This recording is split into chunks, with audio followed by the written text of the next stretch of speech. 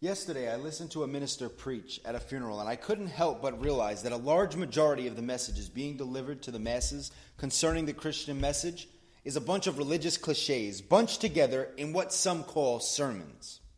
For example, Jesus died for your sins, repent of your sins and be saved. The devil wants you to keep you away from God. We have all sinned. The devil seeks to steal, kill, and destroy, and does all this through the things of the flesh. Let us pray. Where is the clarity on this message? I pride myself on being a pretty inquisitive guy. What I believe to be paying attention to the command of 1 Thessalonians chapter 5, verse 21. Something you all should have memorized by now.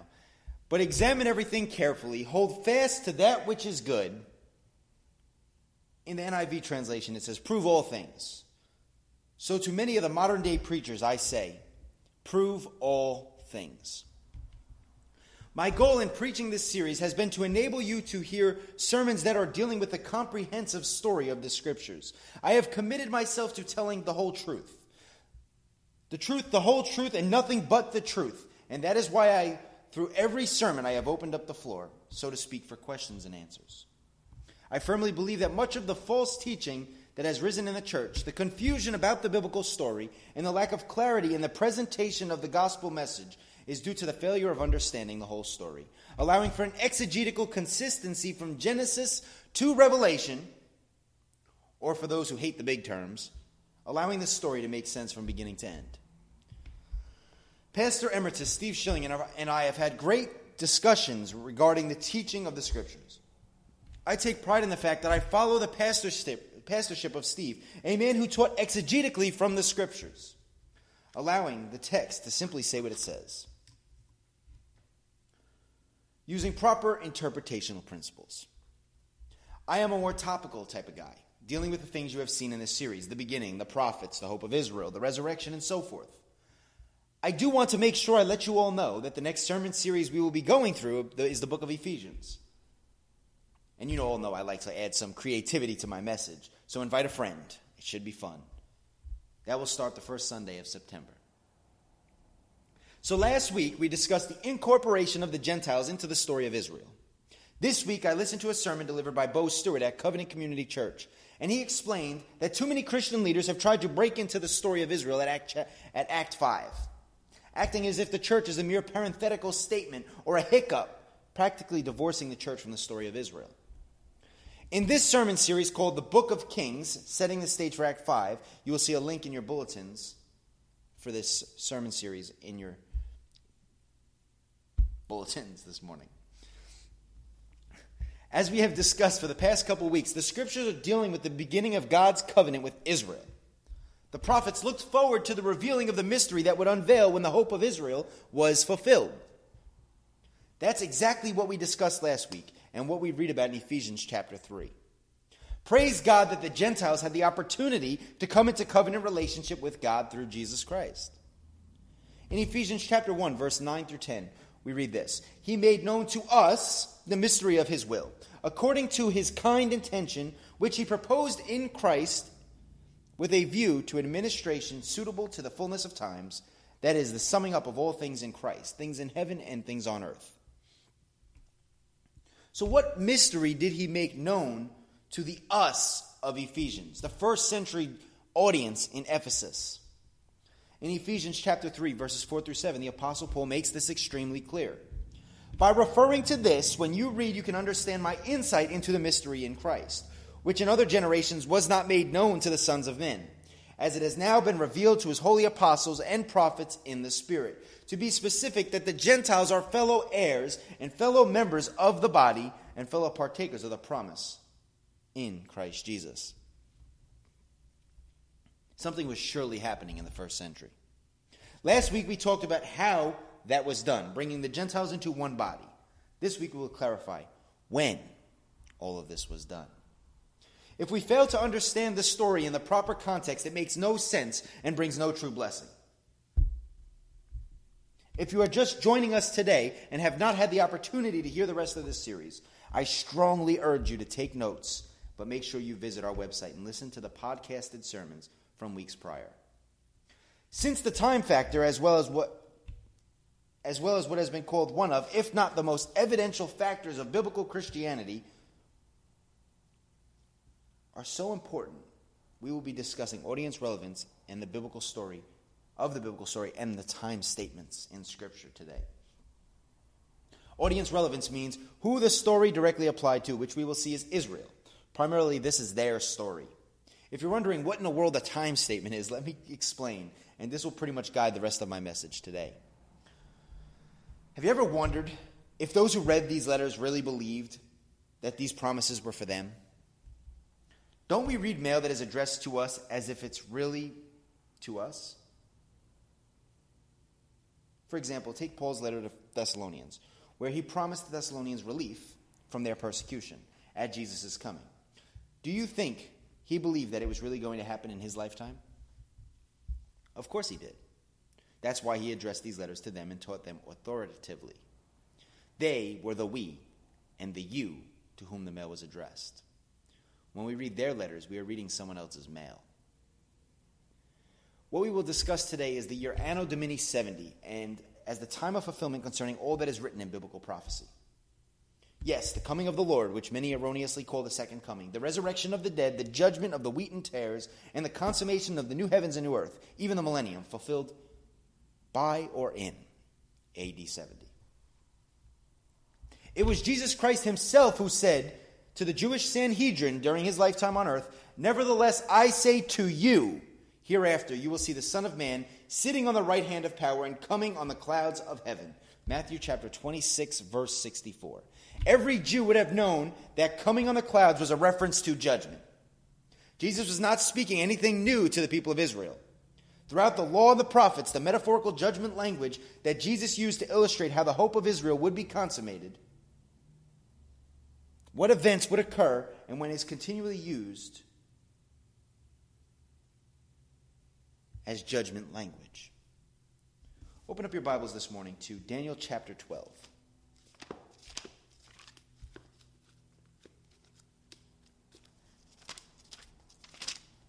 Here we're going to read verses 1 through 13. Now, at that time, Michael, the great prince who stands guard over you, the sons of your people, will arise. And there will be a time of distress such as never occurred since there was a nation until that time. And at that time, your people, everyone who is found written in the book, will be rescued. Many of those who sleep in the dust of the ground will awake, these to everlasting life, but others to disgrace and everlasting contempt. Those who have insight will shine brightly like the brightness of the expanse of heaven, and those who lead many to righteousness like the stars forever and ever. But as for you, Daniel, conceal these words and seal up the book until the end of time. Many will go back and forth, and knowledge will increase. Then I, Daniel, looked, and behold, two others were standing, one on the bank of one river, and other on that bank of the river. And one said to the man dressed in linen, who was above the waters and of the river, "How long will it be until the time of these wonders?" I heard the man dressed in linen, who was above the waters of the river, and he was raised his right hand and his left toward heaven, and swore by him who lives forever that it would be for a time, times, and a half a time. And as soon as they finished shattering the power of the holy people, all these events will be completed. As for me, I heard, but could not understand. So I said, "My Lord, what will be the outcome of these events?" He said, "Go your way, Daniel, for these words are concealed and sealed up until the end of time. Many will be purged, purified, until the end time. Many will be purged, purified, and refined, but the wicked will act wickedly. And none of the wicked will understand, but those who have insight will understand. From that time, the regular sacrifice is abolished, and the abomination of desolation is set up. There will be 1,290 days. How blessed is he who keeps waiting and attains to the 1,335 days. But as for you, go your way until the end. Then you will enter into rest and rise again for your allotted portion at the end of the age." This is what's called the resurrection text. And it is telling us about the many who will awake to everlasting life and those who will awake to disgrace and everlasting contempt. The question is when?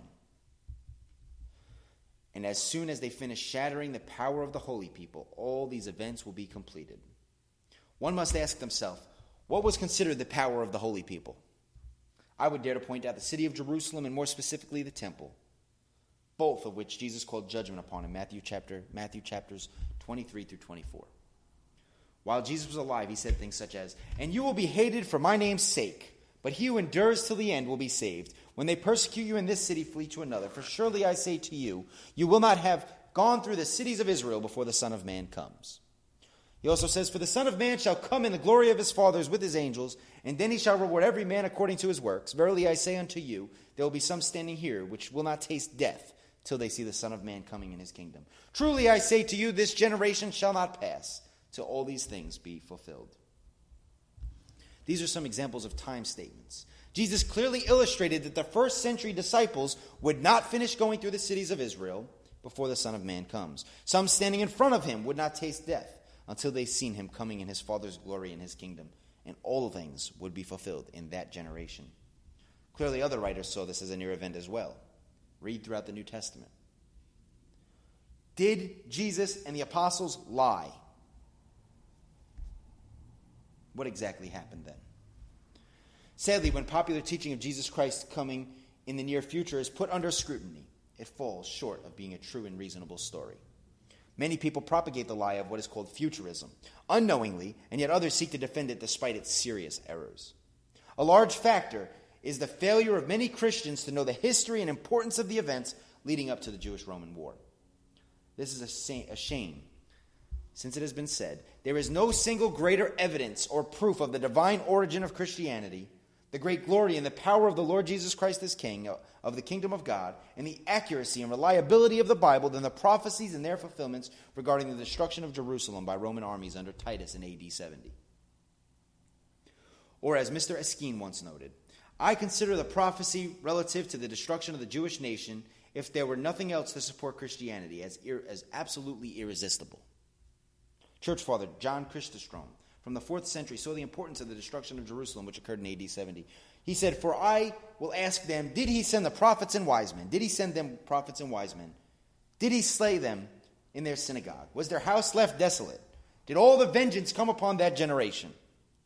It is quite plain that it was so, and no man gainsay it. Eusebius, a church historian from the 4th century, also noted, if anyone compares the words of our Savior with the accounts of the historian Josephus concerning the whole war, how can one fail to wonder and to admit that the foreknowledge and the prophecy of our Savior were truly divine and marvelously strange? Sadly, with all these great and important things to say about the fall of Jerusalem in regards to biblical Christianity, many sit in our churches Sunday after Sunday having no idea the significance of AD 70. Take pride that we are preterists. Popular author and scholar N.T. Wright recently noted that the reason why the obvious way of reading certain passages of Scripture has been ignored is because the fact that in a good deal of Christian theology, the fall of Jerusalem has no theological significance. Many passages being read as general warnings of hellfire in an afterlife, rather than the literal and physical divine judgment through the Roman judgment that we know occurred in AD 70. So what exactly happened prior and during AD 70? In Luke chapter 21, verse 20 through 22, we read, but when you see Jerusalem surrounded by armies, then recognize her desolation is near. If you take notice, Jesus says this right after he tells them of the persecution and betrayal they are going to undergo. He gives them instructions on what to do when they see the city surrounded. Why? Because these are the days of vengeance, so that all things which are written will be fulfilled.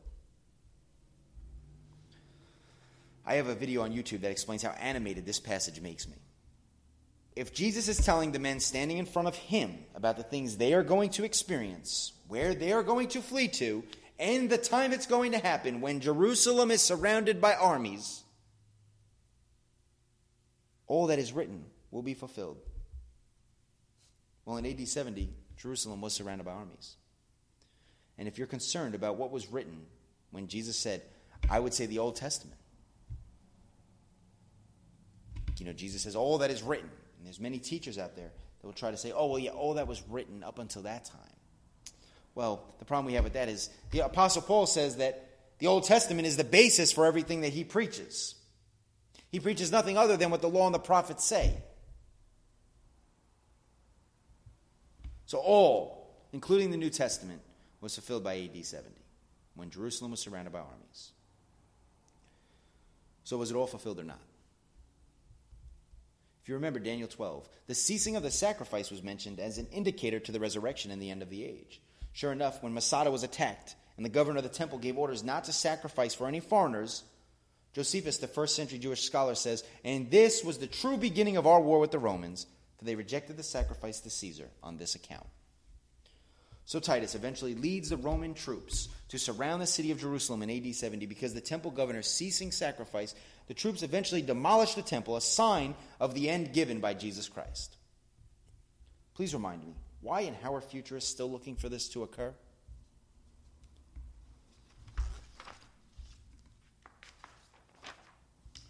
Historically, the way this whole scenario plays out is mind-blowing. Please turn with me in your Bibles to Matthew chapter 23 and 24.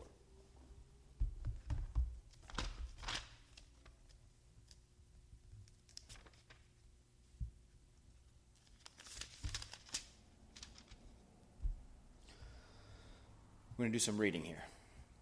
Then Jesus spoke to the crowds and to his disciples, saying, the scribes and the Pharisees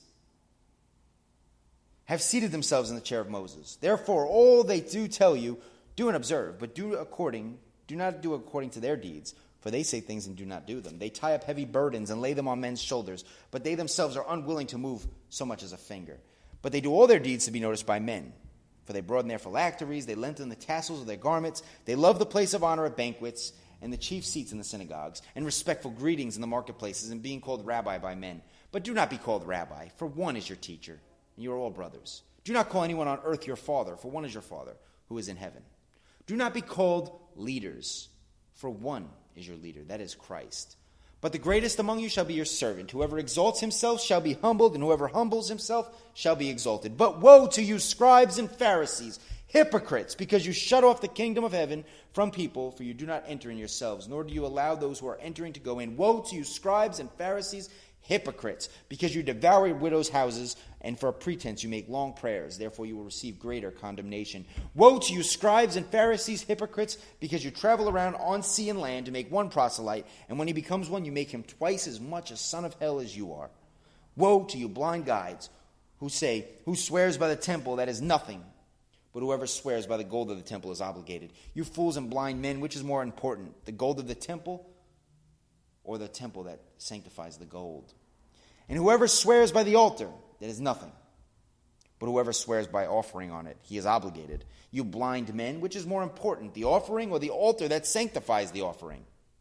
Therefore, whoever swears by the altar swears both by the altar and everything on it. And whoever swears by the temple swears both by the temple and him who dwells within it.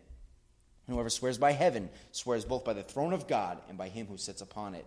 Woe to you, scribes and Pharisees, hypocrites, for you tithe mint and dill and cumin, and have neglected the weightier provisions of the law, justice and mercy and faithfulness. But these are the things you should have done without neglecting the others.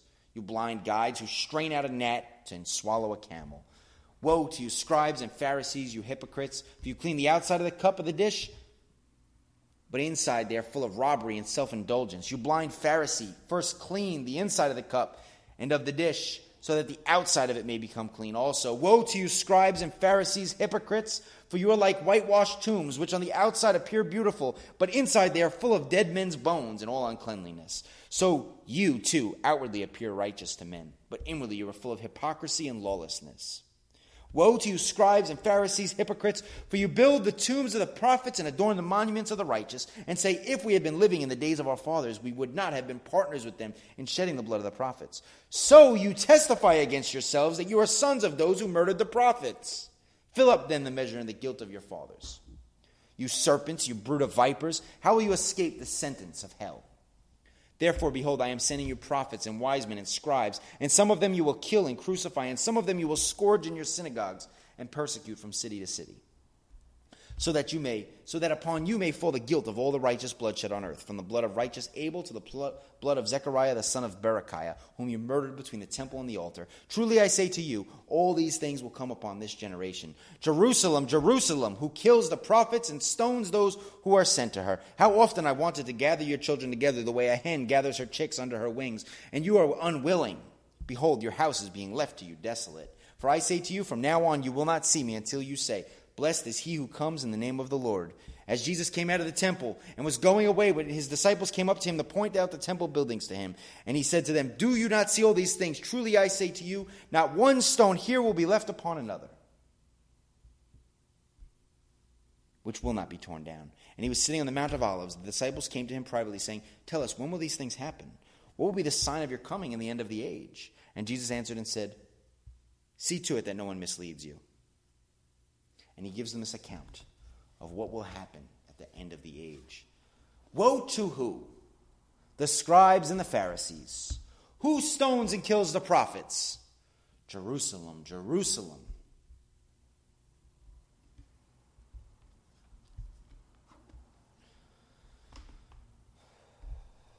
The scriptures testify that the time of the resurrection was to be at the end of the Old Covenant age. We know that this had happened in AD 70 with the destruction of the Jewish temple. The disciples knew the fall of the temple and the destruction of the city meant the end of the Old Covenant age and the inauguration of the new age. When is the last day? To the Jews, time was divided into two great periods, the Mosaic age and the Messianic age. The Messiah was viewed as the one who would bring in a new world. The period of the Messiah was therefore correctly characterized by the synagogue as the world to come. All through the New Testament, we see two ages in contrast. This age and the age to come. Jesus came during the last days of the age that was the Old Covenant age, this age, the Jewish age. We read that in 1 Peter chapter 1, verse 20. That age came to an end with the destruction of the temple in Jerusalem in AD 70. Jesus was speaking in the last days according to Hebrews chapter 1, verse 1 through 2. What last days? The last days of the Bible is this age, the Old Covenant age. When was Jesus to appear? He was born not at the beginning, but at the end of the ages. Hebrews chapter 9, verse 26. To suppose that he meant that Jesus' incarnation came near the end of the world would be to make this statement false. The world has already lasted longer since the incarnation than the whole world during the Mosaic economy. From Exodus to the destruction of the temple, Jesus was manifest at the end of the Jewish age. So the resurrection would happen at the end of the Jewish age, the Old Covenant age. The text commonly used against full preterism, or what I'm explaining this morning, the fulfillment of all Bible prophecy in AD 70 is 2 Timothy chapter 2, verses 17 through 18. These heretics named Hymenaeus and Philetus are teaching that the resurrection was in the past, and people are being told to stay away from them. Wait a minute, Pastor Mike, aren't you saying that? Aren't you saying that the resurrection is in the past? Well, yes, but I'm not living in the first century awaiting the necessary things to happen. We can actually learn something from this account.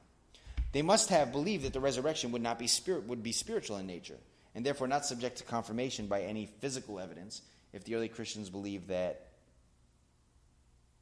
the resurrection would have involved physical bodies coming out of the grave, as is taught today. Wouldn't make any sense. Hymenaeus and Philetus could have never convinced anyone that the resurrection had already occurred. They also must have believed that life on earth would go on with no material change after the resurrection. They didn't believe they would be on a renovated planet Earth as consequences of the resurrection. Otherwise, the teaching of Hymenaeus and Philetus would have been laughed at and would have been impossible. No one would have paid any attention to them. The reason they're teaching that the resurrection had already happened was overthrowing the faith of some, while the earthly temple in Jerusalem still stood, was the contradiction between being set free from the law of sin and death, signified by that temple, and the strict observance of the law. Was a sacrifice needed? If the temple still stands. This destroyed the faith of some by making the works of the law part of the new covenant.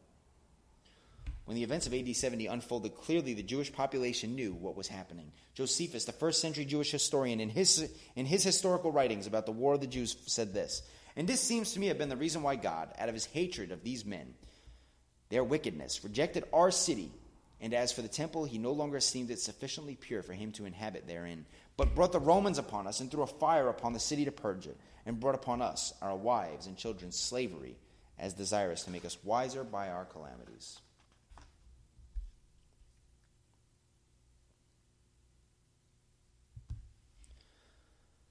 Any questions this morning? I know there was a question about the book of Revelation and how many people will say that, well, what about the book of Revelation? Well, the thing is, the first thing we must say to the book of Revelation is, what about the original audience? What about the temple that must stand, that John must measure? What does this mean to Laodicea, Philadelphia, Smyrna, the original audience, the soon? What about the people those that pierced him that are supposed to see his coming in the beginning of Revelation? These are things that must be taken into context. Audience relevance answers the questions of AD 70. I'm actually going through a series about the end by Dr. Scott Hahn, and in this he's going through Revelation. And most pastors are scared to deal with Revelation because it's just a tricky book, because people take these metaphorical things as literal and then try to apply them to our time. But the awesome thing is Dr. Scott Hahn, in this Catholic teaching, says that dating the previous date, the larger majority date of 96 AD of Revelation, is actually at this point becoming untenable, showing that the church is growing in its knowledge of AD 70. I read an article by Ed Stevens earlier this week in which he said, "It is not enough to know when the last things were fulfilled.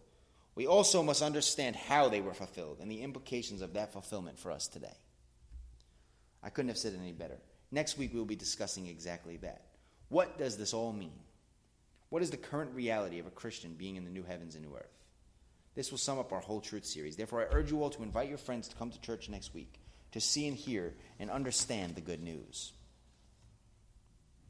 Noted apologetic author and scholar R.C. Sproul said, "No matter what view of eschatology we embrace, we must take seriously the redemptive historical importance of Jerusalem's destruction in AD 70. Thank God that the knowledge of the events that occurred in AD 70 are coming to the public domain of Christianity. I long to see the day where people will no longer have a confused face when we discuss AD 70 and the destruction of Jerusalem, especially how that was the fulfillment of all that was written. With the rise of full preterism, we are seeing a revival of sorts. I have made it a sort of bucket list venture of mine to raise up men and women of God who are called to shed light on this very topic, the fulfillment of Bible prophecy. Blue Point Bible Church not only has the answers for a generation that wants them, but we also offer a true and reasonable and consistent biblical message. I want to let you all know that I will be posting some interesting blogs this week dealing with the timing and the events of Bible prophecy, so you can read those by visiting my blog site. You can locate the link on your bulletins. Next week, I will also announce another opportunity for you to invite a friend to share coffee with a small group of people at Starbucks and discuss preterism. I call that being Berean. And finally, before we take our missions offering this morning, I would like to say something to that end. In our recent church meeting, we discussed the finances of our missional support. I must say it is awesome that we are set on helping children with Christmas gifts. We are supporting troops with amazing technology to help them keep the scriptures close to heart. And dealing with a message like I did today, we are financing the advancement of a full preterism by supporting the teachers within the movement. Allow that to be the importance as you pray about what to give this morning. May God bless your week.